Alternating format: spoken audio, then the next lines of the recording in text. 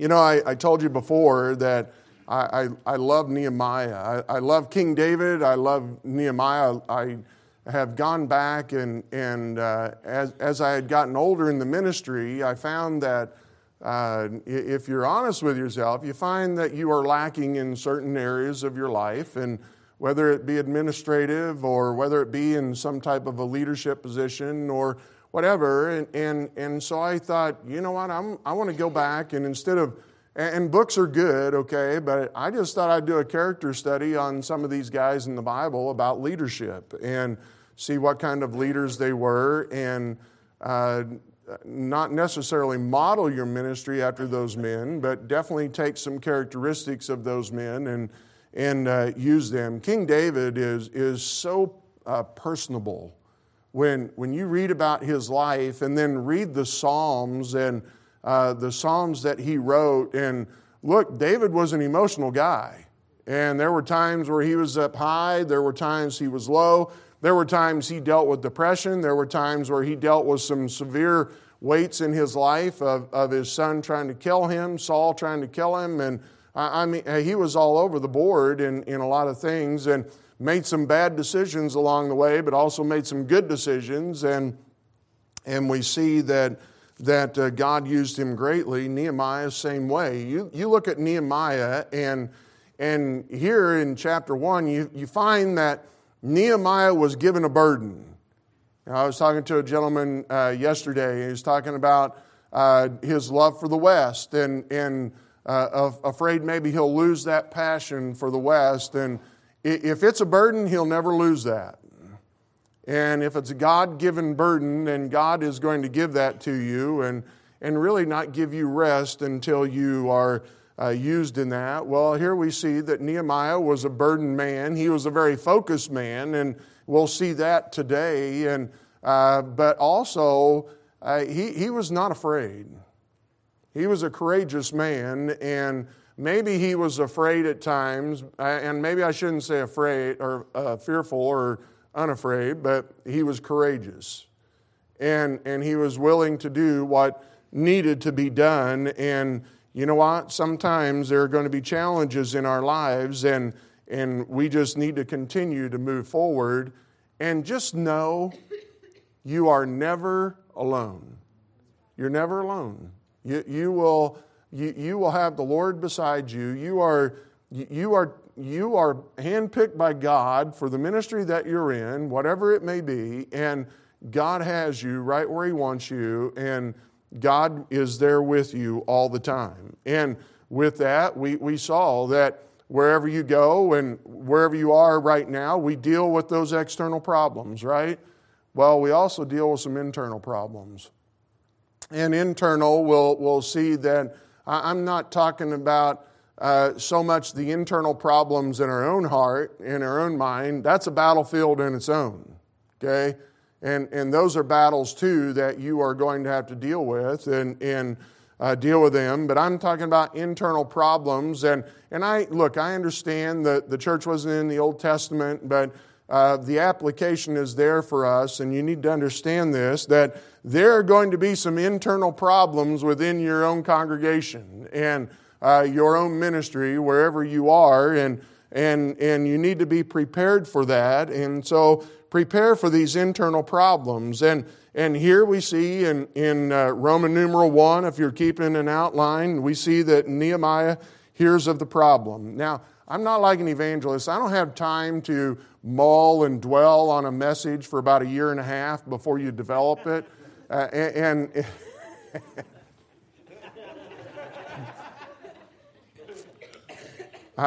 And I'm not gifted enough to have everything alliterated. You can alliterate this yourself, okay? That can be your job, all right? But Nehemiah hears of the problem. In verse 1, and there was a great cry of the people and of their wives against their brethren, the Jews. First of all, we see it was internal.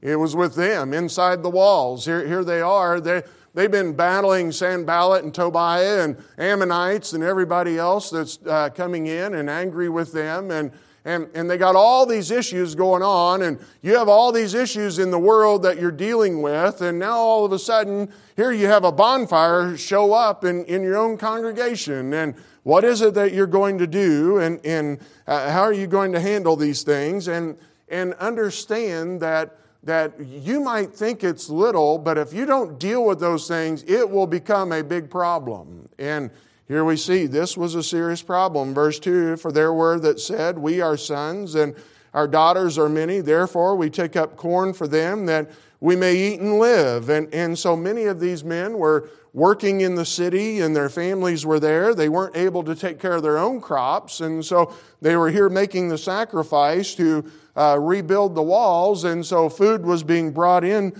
to them, but it was for a price. And we see that it became very stressful in verse 3. Some also there were that said, we have mortgaged our lands, vineyards, and houses, that we might buy corn because of the dearth. There were also that said, we have borrowed money for the king's tribute, and that upon our lands and vineyards yet now our flesh is as the flesh of our brethren, our children as the children, and lo, we bring into bondage our sons and our daughters to be servants, and some of our daughters are brought unto bondage already, neither is it in our power to redeem them, for other men have our lands and our vineyards. And so now, it was an internal problem. It was a serious problem. We see that it was financially stressful to them. And may I tell you this also, that do not let finances disrupt your family. And don't let it destroy your marriage, and don't let it destroy your children. And the number one thing is don't fall in love with it, okay? You make a living and allow God to help you with that. And you seek ye first the kingdom of God and His righteousness. And He tells us that He will provide you a home. He will provide you food. He will provide you clothing. Do you believe that? Do you really, truly believe that? Because there will be many that will get out there, and you will go into a ministry somewhere, and it will be a battle, and it will be a burden. And if you are going to be a pastor, you better start teaching your people how they ought to be taking care of you. Because they will be willing to not pay you anything and take everything. It's just human nature. And so you need to be willing to teach them and show them. But in all of that, you just keep trusting God, and God will take care of the issues that come along. But here we see that there were some financial burdens that were going on among them, and it was very stressful. And I'm not trying to be rude here, but I'm telling you, sin is dirty, okay? And when you get out, the two biggest problems that you are going to deal with are people are going to be having financial problems and sexual purity problems. Those will be your two biggest problems that you are going to deal with, and you need to be prepared for that now. And so make sure that you have the biblical mindset towards finances, and make sure that you have the biblical mindset in the purity and how you are going to help those that are out there and counsel them. Look, there are going to come problems that you have never dreamed of. Ladies, what are you going to do whenever you are helping with your teens? And I have found that this is a group all over America, but you find some girl that has turned 18 and she's still in high school, and mom and dad are alcoholics and drug addicts, and no longer then do they see that they are that they have to take care and be responsible according to the state of their child. And so they boot their child out of school or out of their house when she's still in high school, and just throws her stuff outside and says, "Be gone, you're on your own." And that girl comes to you and says, "I don't know what to do." Or she doesn't come to you, and a month later she comes to you, and she's now living with her third guy, just trying to figure out how to get through school and how to live, how to just be alive, how to make it in times. I'm telling you that your professors will do everything they can to teach you about the Bible and teach you how to be a great preacher and how to be a good pastor. But there are just some things that the only thing that's going to teach you that is life experience.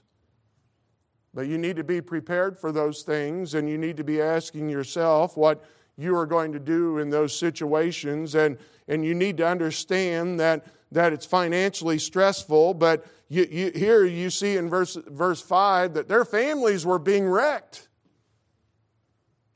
What are you going to do when you have someone in your church family and somebody that's well used and somebody that is an integral part of your ministry and they're killed in an accident? And what are you going to do for that family during that time?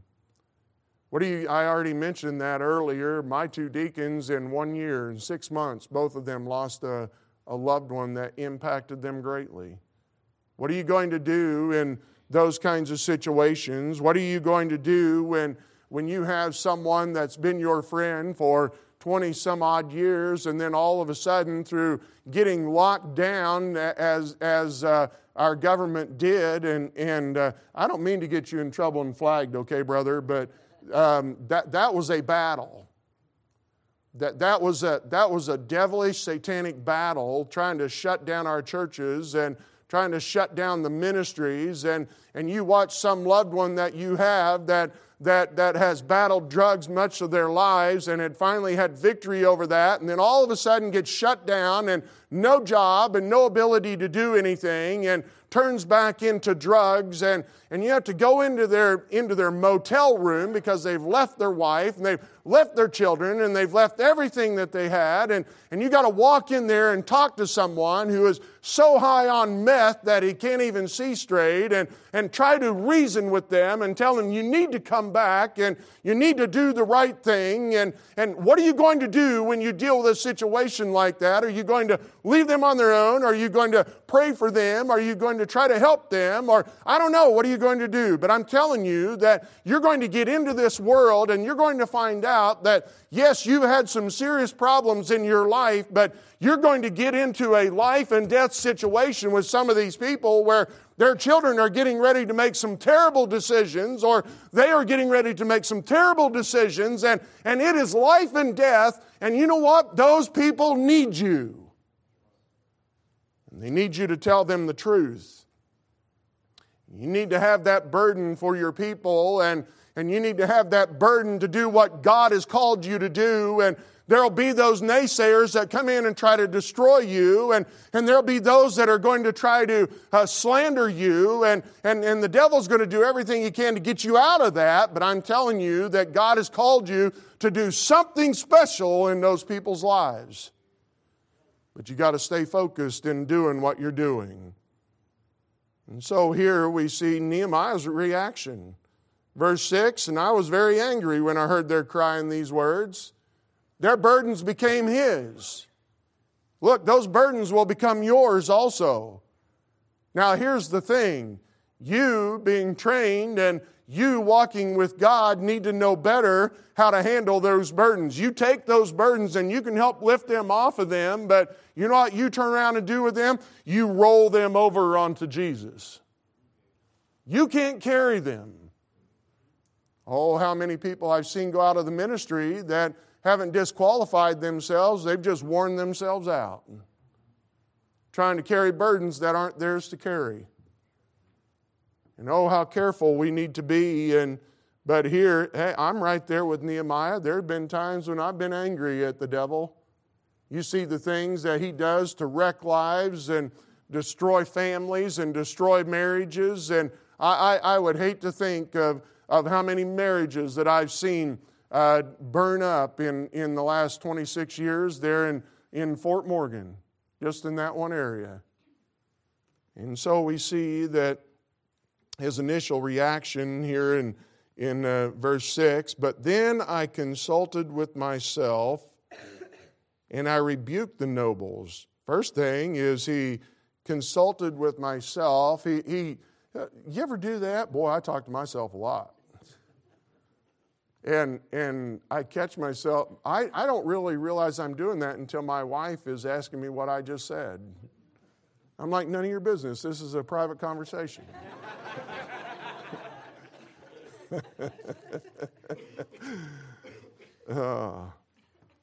And so then he thought about it, and you know, sometimes, look, I've been in ministry 35 years, and there has still been times when I've sat there and told someone, I don't know what to tell you yet.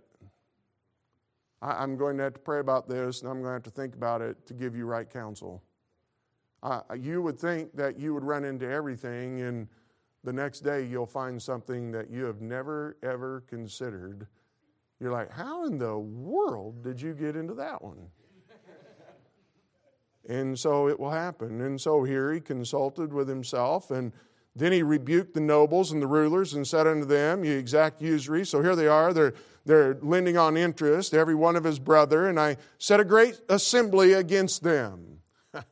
Here he shows that there's some accountability, and he didn't go just consulting them by himself. These were leaders in that community, and so he brings the community that they are sinning against and brings them in front and puts those nobles in front of the entire assembly. And so he confronts the problem, and I said unto them, we after our ability have redeemed our brethren the Jews, which were sold unto the heathen, and will ye even sell your brethren, or shall they be sold unto us? Then held they their peace and found nothing to answer. You know, I'm being pretty transparent with you guys today, but I hate confrontation. I really do. I mean, I don't enjoy it. I take, if I have to, I deal with it.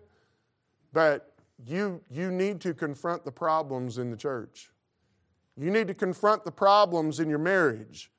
You need to confront the problems with your children. Yet don't think that they're just going to go away. They're not going to go away. You need to confront those issues and deal with them accordingly and deal with them head on, right? And in all of that, protect the name and the glory of God. Verse 9, and I said, it is not good that you do. Ought you not to walk in the fear of our God because of the reproach of the heathen, our enemies? Look, if we don't deal with this, then look at what kind of testimony is that going to leave with the world? What kind of testimony is it when we have a big fight in our church family and then people go out and spread all their trash on social media? You know the most disgusting part of that I find? It's not the congregation doing that, but it's when preachers do that. I just have absolutely no respect for a pastor who will get on and trash his church family.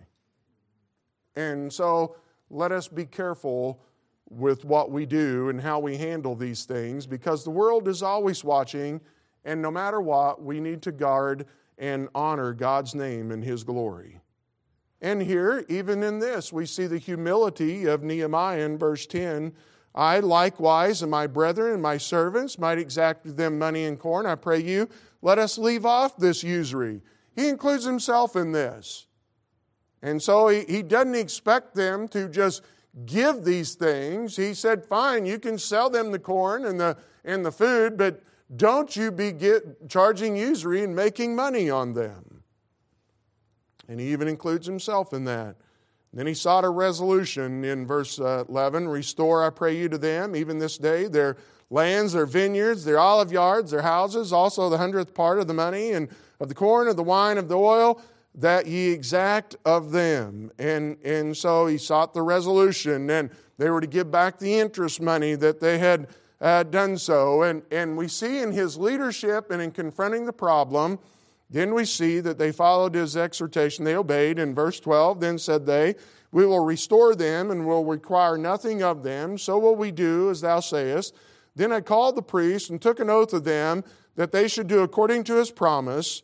And also I shook my lap and said, so God shake out every man from his house and from his labor that performeth not this promise. Even thus be he shaken out and emptied. And all the congregation said amen and praised the Lord. And the people did according to his promise. So here they followed him, and then he held them accountable. We need to do that too. We need to be accountable in our own lives. You know, I say this often and remind myself of this often. So many preachers groan about the idea of living in a glass house, but really living in a glass house is a good thing. It keeps you accountable. And yes, there are those that will pick at everything, and with that, I'm going to stop right there in this passage, and you just quickly in chapter 6 will see that here he's holding those people accountable, and then you're going to find out that people aren't real happy about that. And you go into chapter 6 and you see that there were those who tried to assassinate him.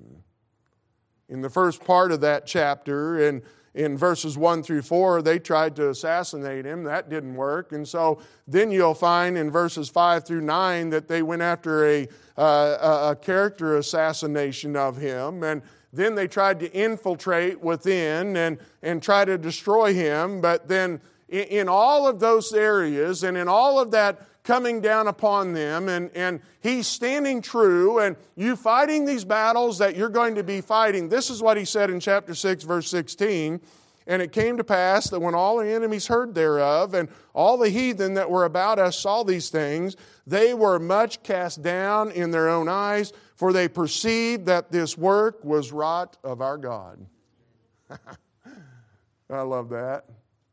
That wouldn't have happened if Nehemiah hadn't stayed focused, living true to the burden that God had given him, and just walking humbly with God, and confronting the issues that came along the way, and in all of his roughness and his toughness and everything that about him. Then we see here in the last part of chapter 5, Nehemiah's example of servant leadership. True servant leadership. First of all, it says, moreover, from the time that I was appointed to be their governor in the land of Judah, from the 20th year even unto the 2 and 30th year of Artaxerxes the king, that is 12 years, I and my brethren have not eaten the bread of the governor. He did not take any food allowance that had been given to him. Verse 15, but the former governors that have been before me were chargeable unto the people, and had taken of them bread and wine, beside 40 shekels of silver. Yea, even their servants bear rule over the people. So did not I, because of the fear of God. And so here, 2 reasons. He wasn't going to be a burden to his people. And secondly, he feared God and trusted Him. You know, I told you earlier, you need to teach your people that they need to pay their pastor. Absolutely. But you better make sure you earn it. And you need to make sure that you're not taking advantage of them and that you are a burden to them. You know what I find? That if they know that you truly love them, it's pretty easy for them to help take care of you. But if they don't know for sure that you love them, then there's lots of questions. And here we see that Nehemiah, he loved them and he wasn't going to be a burden for them. And secondly, he feared God and he trusted God. And how we need to do the same thing. And then he did not seek to increase his own wealth. Verse 16, yea, also I continued in the work of this wall, neither bought we any land, and all my servants were gathered thither unto the work. I'll probably get myself in trouble with this one, but that's okay. I have broad shoulders. I can handle it. It's my philosophy. This is what I see. I've been called to be a pastor. I've been called to be in full-time ministry. I haven't been called to own 20 houses and be a landlord. I haven't been called to work at the post office full-time, which I did when I first went to Fort Morgan. I had to have a full-time job. And so I worked at the job, but I wasn't called to work at that post office. And when we were able to, church made some sacrifices. I made some sacrifices. As soon as I could, I quit. And I went full-time doing what I know that God has called me to do. You know what I find? I find some guys that like to get out and they like the security. They like the security of that secular job. You know what happens to that church? It just sits there. And it just plateaus and nothing ever happens with it. You know, the goal ought to be that if you are going to preach the gospel, live by the gospel. And so let us be working hard to do that. And, and don't get, good things can become bad things. It's good to support your family. I understand that. But don't let it take away from the calling that is upon your life. And so here we see that he did not seek to increase his wealth in any way. Moreover, there were at my table 150 of the Jews and rulers, beside those that came unto us from among the heathen that are about us. He took care of his own needs as well as taking care of those that were working for him. And you know what we see? We just see a generous heart. There are times where in the ministry that whether you're on the mission field or whether you're in evangelism or whether you are in a pastoral ministry, and ladies, you need to pay attention to this too, okay? Because that calling of your husband, much of that is going to ride upon you also, okay? And your support and your love and your help in that ministry, and you're going to find that most of the time that you're going to be working behind the scenes and you're not going to be getting a lot of credit for those things, and you're going to think that those things are a sacrifice, but they really aren't a sacrifice. And you think, well, my hubby needs to be at home 12 hours a day to help take care of the kids. You know what? Bring your kids to church, okay? And help out there while you're there. Let your children be a part of that ministry. That isn't Dad's ministry. That isn't, husband John's ministry. That is our ministry. And we do this together and we serve God together. And here we are that yes, there are going to be times where you will make some sacrifices on your time. There might be some times where that pastor ends up and telling you, honey, I know we have this $100 bill and we were going to do something special with this, but we have this single girl who just got kicked out of her house and she has absolutely nothing, and is it okay? But really, can we use that $100 to go buy her some groceries? And it's not something to get angry about, and it's not something that you gripe to your children about and say, well, here we are, we're just making another sacrifice. No, here it is, guys. This is a way that God is going to use us to help meet somebody else's need, and guess what? We're going to see God do something great in our lives through it. Oh, the devil is so slick in making us bitter towards what God has called us to do, and there is no reason to be bitter. We are privileged to be a servant of God and to fulfill the burdens that He gives us, and he sought only God's blessings. Now, that which was prepared for me daily was 1 ox, 6 choice sheep, and also fowls were prepared for me, and once in 10 days store of all sorts of wine. Yet for all this required not I the bread of the governor, because the bondage was heavy upon this people. Sometimes you get a job because you don't want to be a burden on your people. But as soon as that church gets back stable, then you're back at it. Whatever. You just do whatever. You're not a burden. And then we see the last thing. He served God out of fear and wanted only His blessings. Think upon me, my God, for good, to all that I have done for this people. I hope and pray that if God will allow me to spend my entire ministry at Platte Valley Baptist Church, that would be fantastic. And I would hope that at the end of that they could say that, one thing about Pastor Monday that we can say is positive, not that he's opinionated and that he's bullheaded and narrow-minded in some ways, but, all those characteristics will probably stand out too. But I hope the one thing that they'll say is that, you know what, he loved God and he loved me. Wherever you'll find that it's a whole lot harder to leave when you're praying and asking God to give you a love for those people as He loves them. And you'll find that whatever the circumstances are, and you will deal with some people that need to be campused, all right? I had a gentleman come to me one time and said, Pastor, I feel led to tell you that the Holy Spirit is moving you. And his wife was in the meeting too, and she said, what would you do, Pastor, if the Spirit was leading you? I said, I'd happily get out of here. But I said, I don't see either one of you being the Holy Spirit. I'm telling you, people can get pretty ornery, okay? And your burden, first of all, your calling was not given to you by people. Your calling was given to you by God. Your burden was given to you by God. You are God's chosen vessel for that community. You know what you do? You just stay faithful.